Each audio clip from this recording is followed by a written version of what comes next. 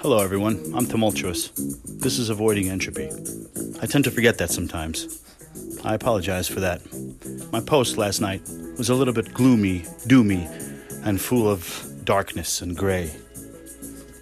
What I want you to know is, although I do want you to use your own judgment, and you do have free will, I must also tell you that my free will and my free judgment and my intuition directs one thing and one thing only.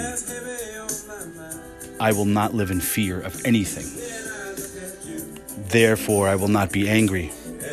I will not be melancholy, miserable, malicious, because I am not afraid. And I say that with the biggest smile on my face.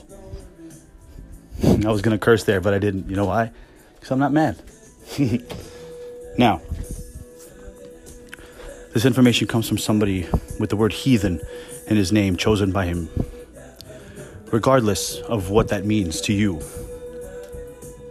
this is what it means to me. The greatest trick the devil pulled is convincing the world he doesn't exist. So, if there is indeed a devil, and he's trying very hard to make us think that there isn't one, and we eventually end up finding him, that only means one thing. Call it what you want. Devil, Satan, Hades, yin, yang, positive, negative, evil, good. If there is a devil, the first thing that it means is that there is also a God.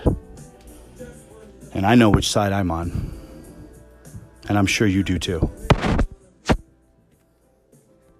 That's all I have to say. Fear is a thing worth acknowledging, because it is that much easier to dismiss once you know about it. I'll see you soon.